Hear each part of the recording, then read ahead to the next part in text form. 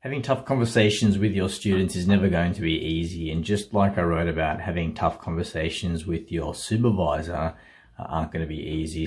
The same is true for students. But here are some tips that I think might make things easier. They won't make them easy, but they'll make them less tough perhaps.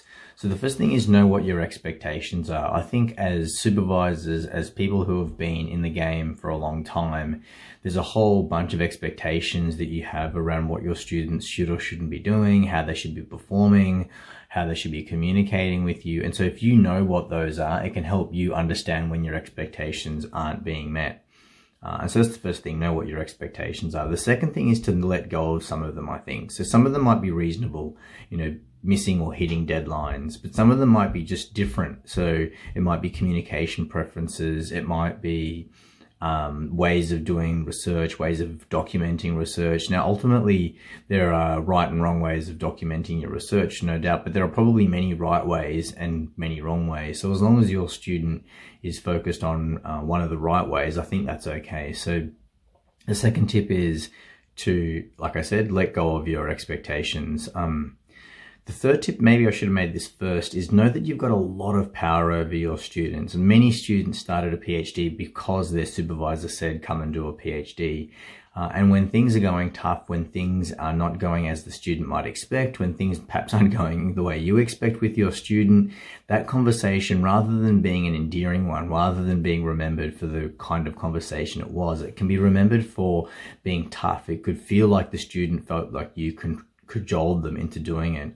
So just be mindful of that power that you had to start. And then the power that you have ongoing is massive as well. So students themselves might want to finish sooner. They might want to publish their research. And you have the power to say yes or no to that.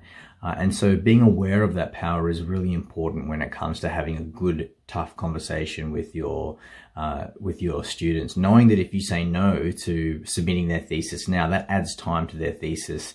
That adds time till they can get employed. It adds time to how long it takes to get their job done. It can even perhaps make them think that it looks bad on their resume, that their thesis goes for another 2, 3, 4 months, or in some cases, maybe even extra years. So just be mindful of the power you have. The other thing is don't wait for the conversation. I think sometimes we can perhaps wait too long to have the conversation. Don't wait for those things. Don't wait for the 12-month review. Don't wait for the yearly confirmation of candidature to bring these issues up. Try and do course corrections many times, and smaller ones. It'll make the conversations much, much easier if you do it that way. And then, of course, there are the 11 tips that I already wrote about, which was to build a communication framework, know what you want to say, perhaps rehearse, set up a time to chat and make sure you have the chat. Consider having witnesses around if it's going to be really tough, and make sure those are third-party independent witnesses, not someone that you know or someone that they know. Certainly don't choose your friends and don't choose their friends. Obviously have the conversation. Sometimes these conversations end up being monologues, so make sure that you speak, but also make sure you give them time to speak. And if they're not speaking, be comfortable in the silence. Let the silence do the heavy lifting. Be silent for a little while.